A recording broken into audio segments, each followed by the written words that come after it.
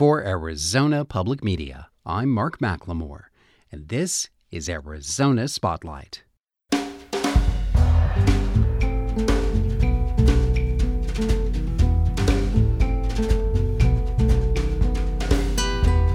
Coming up, travel to a place called Somerton to learn about an initiative to reclaim a part of the Colorado River. Meet Dave Stryker. He's one of the top jazz guitarists in the world, and he'll be headlining this month's Tucson Jazz Festival. And hear the stories behind a series of art exhibitions that demonstrate how artists can heal and grow by painting the things they feel and see. Those stories are next on Arizona Spotlight.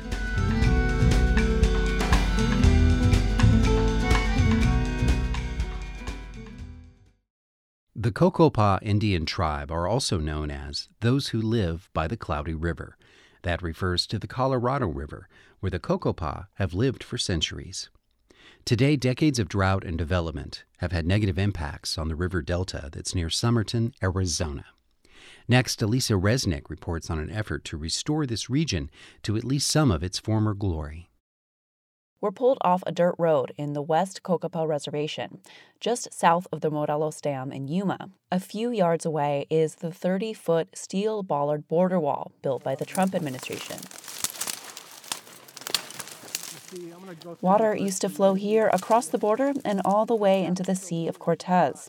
More than a century ago, Cocopah pilots navigated steamboats across its fast-moving current. Now, there's a decent number of these little tunnels, but they do change over time. Right. That's Cocopah Cultural Resource Manager Justin Brundon. And the tunnels he's talking about are these makeshift trails etched into a thicket of pale green reeds that tower above our heads. These are Phragmites, an invasive species with thick tubes topped with sharp leaves. And they're taking over. We're forcing our way through them to reach the banks. This is the river that cut the Grand Canyon, and at our current location, towards the end of the river, it is about knee height. Brundon is a Cocopah tribal member whose family is from an area that is now Mexico. He says the Cocopah used this water to farm, fish, and hunt before a border existed. Now, what's left is what Brundon says feels like the world's longest lake. So it's a completely different landscape. If you were to take one of our ancestors and bring them here today to stand on the banks of the river, they would not recognize it. The Colorado River supplies water to some 40 million people in the American West. Over the last half-century, it's been dammed 15 times. On Cocopah land, Brundon says that's not only shrunk the river, it's also helped Phragmites thrive. The floodwaters would scalp the land and then deposit new soil. And so Phragmites would have to start from scratch. And now, because there's no more flooding, there's no more flood scarring, there's no more movement of the river, they just take a hold of the bank and they don't let go. Jen Alsbach with the tribe's Environmental Protection Office says dams, drought, and climate change have decimated native species. This all would have been wild mesquite groves and, teeming with wildlife. And then, of course, the cottonwoods and willows that, used to thrive along the river. That landscape isn't too distant a memory for Willadina Thomas.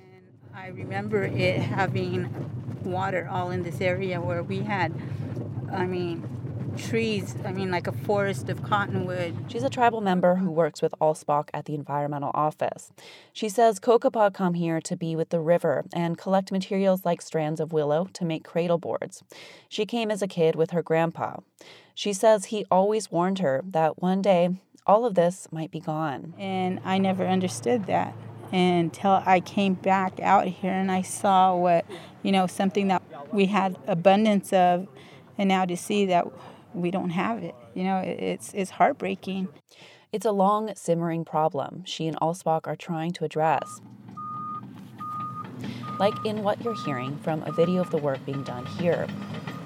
They've spent hours here and at another river access point further north, first using machetes and long shears, then heavy machinery to cut back Phragmites and stout tamarisks. Just off the river's banks, young cottonwood, mesquite, and willow trees thrive in the tribe's nursery. Like these cottonwoods, I want to show you those cottonwoods right there. I planted those 4 years ago. Thomas is surrounded by rows of tiny trees in plastic pots, saplings cut from more mature trees like the ones she planted or brought in from elsewhere in Arizona. They'll grow here until they're ready to be planted. The goal is to get back to some version of what Thomas remembers growing up. After seeing all that hard work and seeing the growth, it was like I said, it makes me proud to say, we did this and it's coming back. This past spring, the environmental office cut back a few acres of Phragmites and the river was visible once again. But 6 months later, they all grew back. Crews are trying again with herbicide to prevent them from returning so quickly. It's hard work, but Thomas says this river is Cocopah's lifeblood. So they'll keep pushing forward as long as it takes. In Somerton, I'm Elisa Resnick.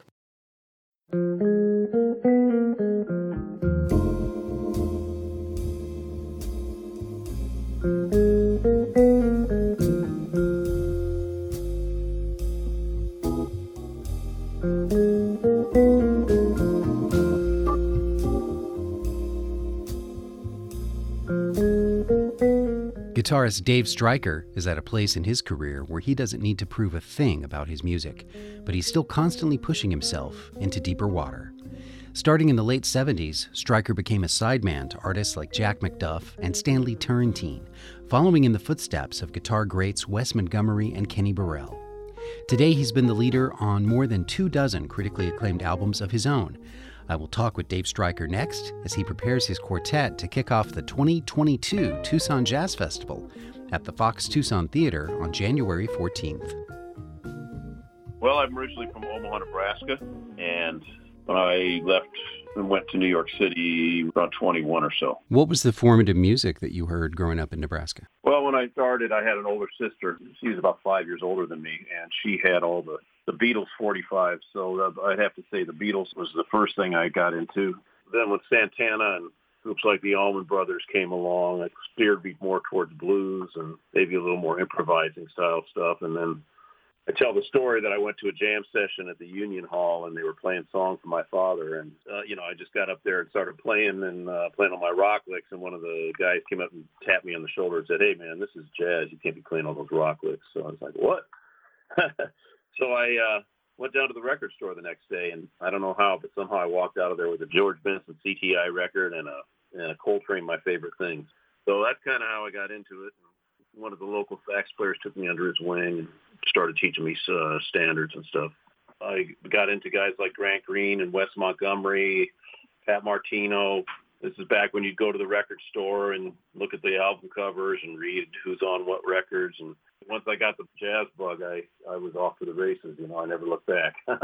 You mentioned Grant Green, and I know that in addition to being one of my favorite artists, he also played for a long time with a man named Stanley Turrentine. And you also developed a great working relationship with Mr. T. Did you ever feel overwhelmed at the beginning when you realized you were filling the spot that artists like Kenny Burrell and Grant Green before you? Well, let's not forget George Benson. Yes, sir. Indeed. To tell you the truth, before I joined Stanley, I had played 2 years with Jack McDuff. So Jack McDuff, the organist, previously had Grant Green, George Benson, and Pat Martino as his guitar players. Mm-hmm. So that was my very first gig was, talk about the hot seat. 3 of my favorite guitar players of all time, and realizing that, this is the level that Jack is used to. So, man, it really made me step up my game. And I had also been preparing myself all these years, by listening to those records, and those were some of my favorite artists anyway. And it was really a gift that I'm very grateful that I got to end up working with both McDuff and Stanley Turrentine.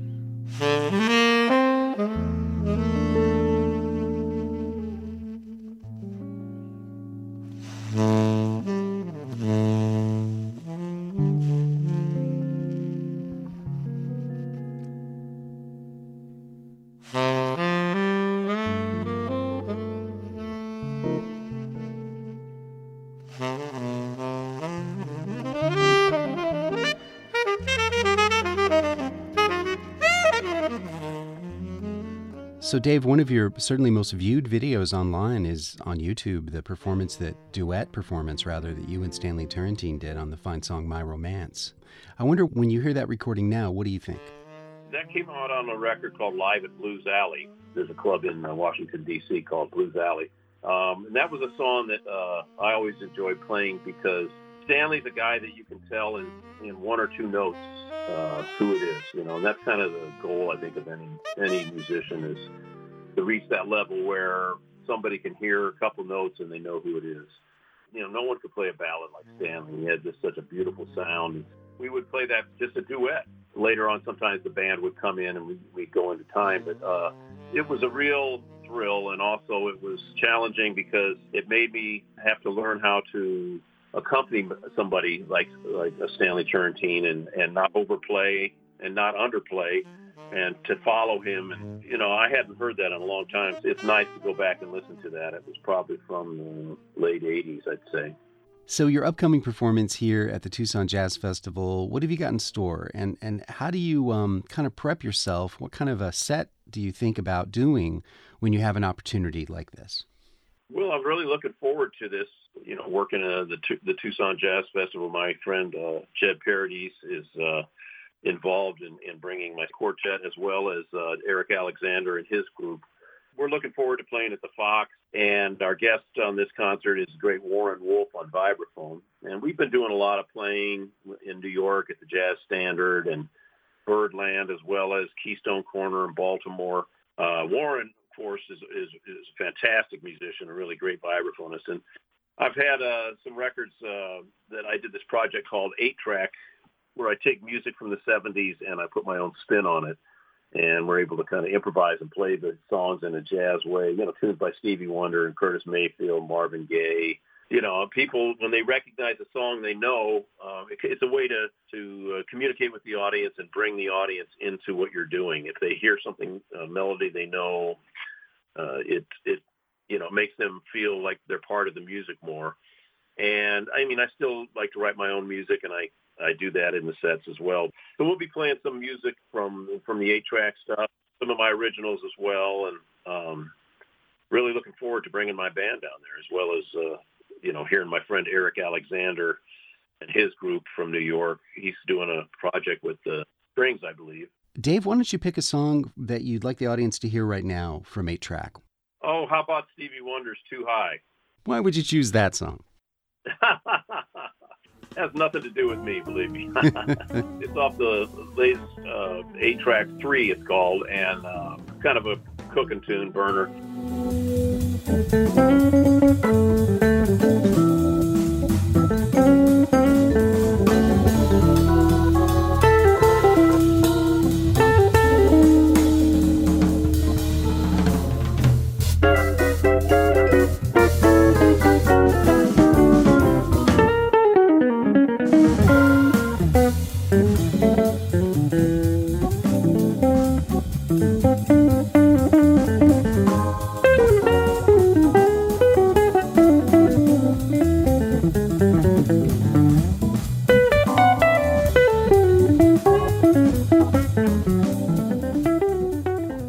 Is there a great unturned stone for you? Is there still a project that is your dream record date? Funny you should mention that, Mark, because I've been working this last year on it, and it's coming out. This is really my dream project. It's called As We Are, and it's coming out January 7th.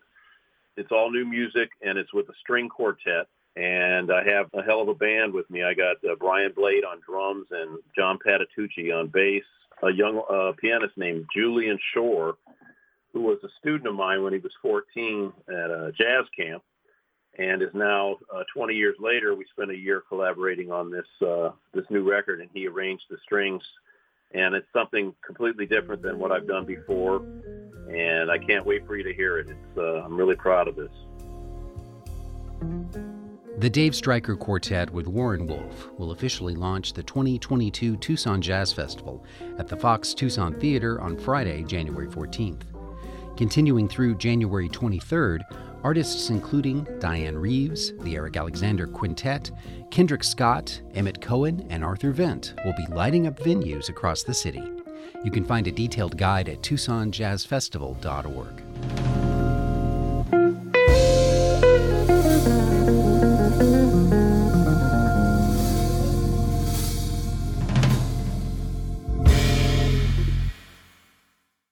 Art, music, and many other creative outlets are known to have therapeutic benefits for their practitioners. In many cases, they provide essential solace for people in difficult situations.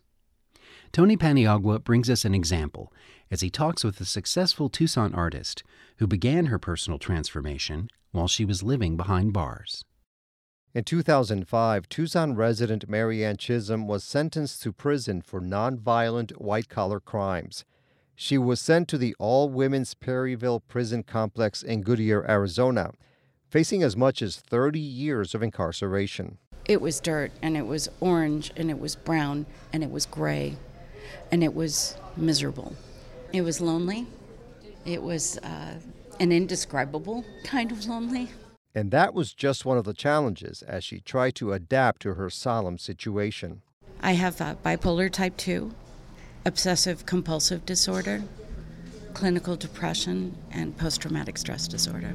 But Chisholm decided to get busy and not allow her surroundings to dictate her future.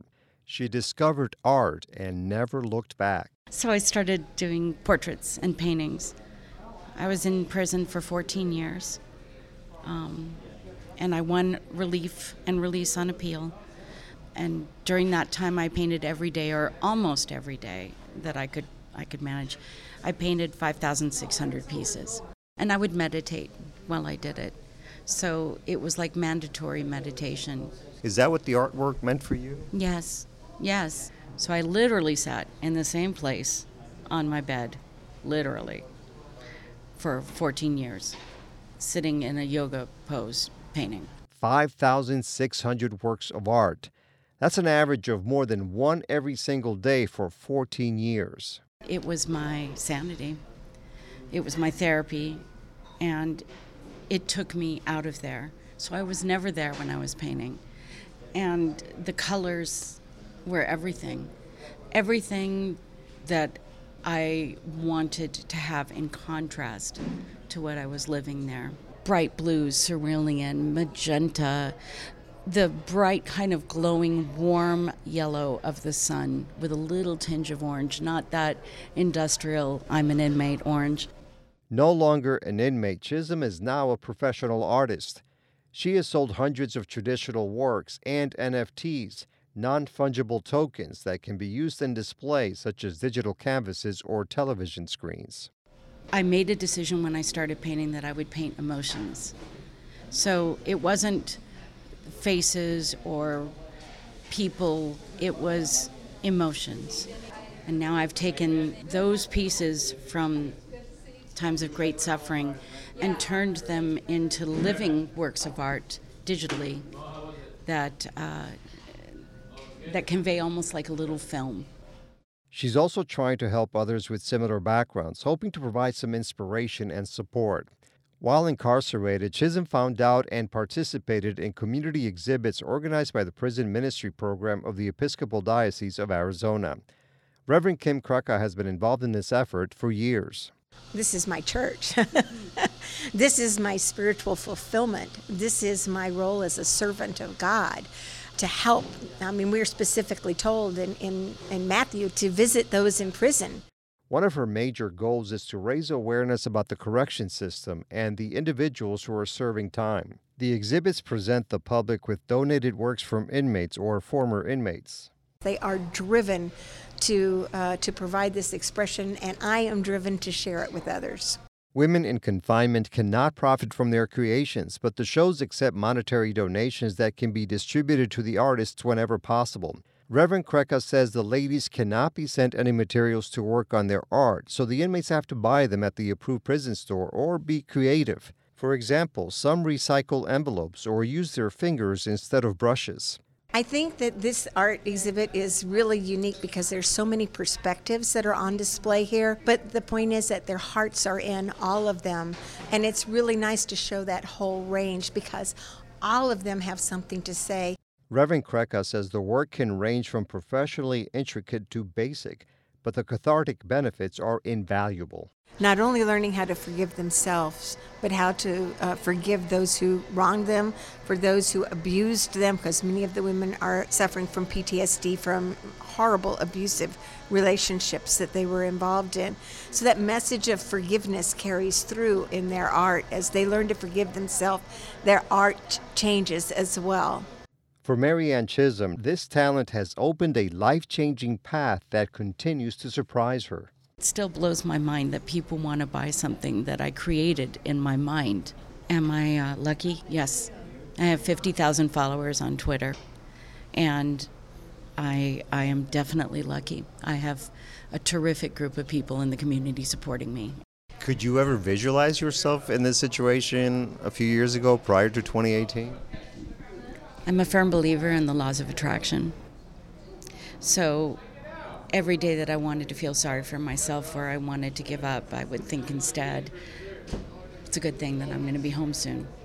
It's a good thing that this painting is going to make me famous someday. You know, just anything positive that could be thought instead of the negativity. And I tried to convey that to the other inmates and people that were in prison as well. You don't have to always be sad.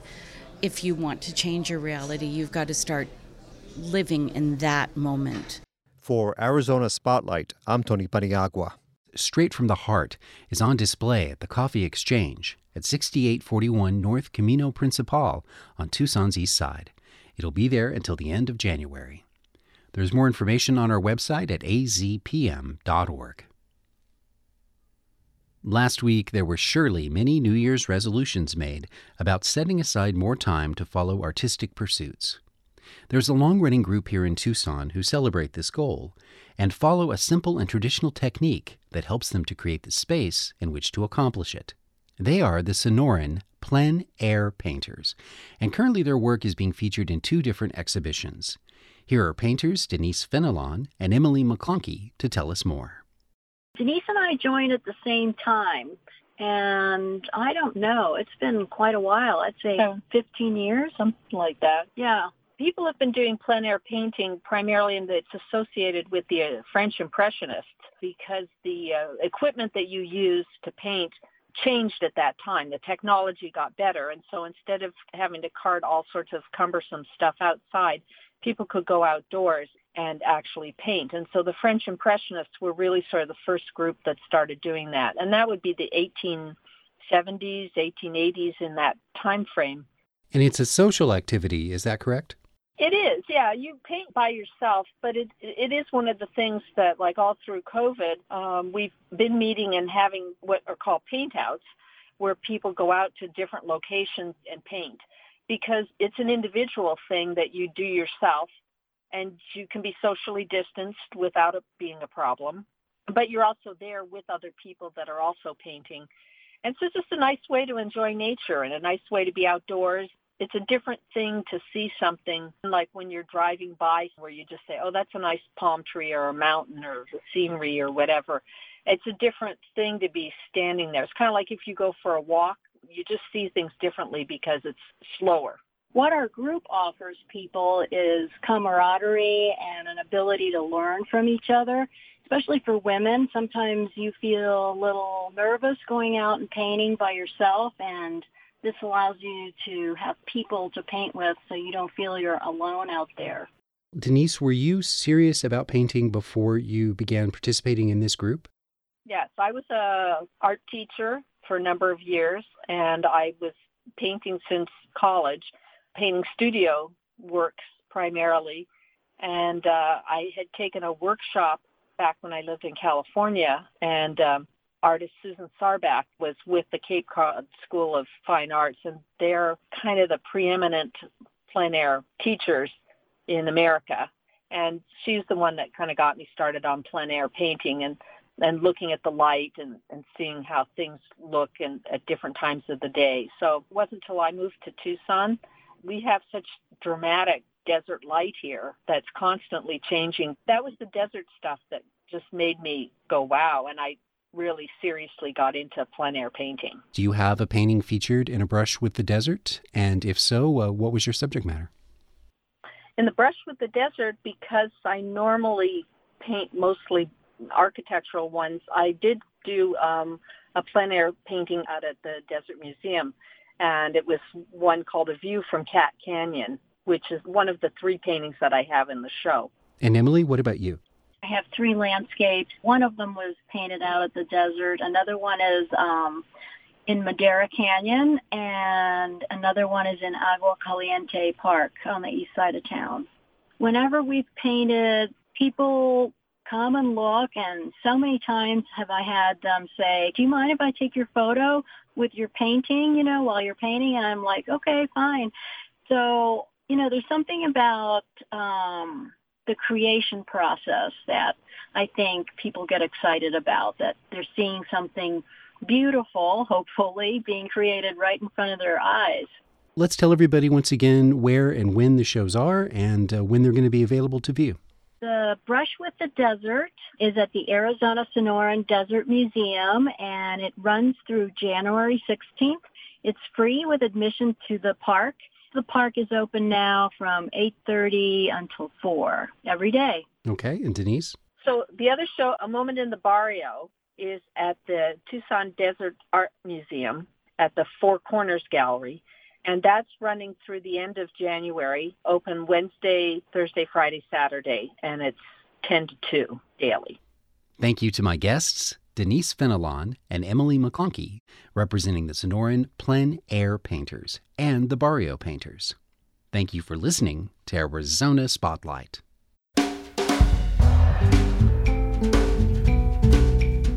This show originates from the AZPM radio studios. AZPM's interim news director is Christopher Conover. The music is by Calexico. The production engineer is Jim Blackwood. I'm producer and host Mark McLemore.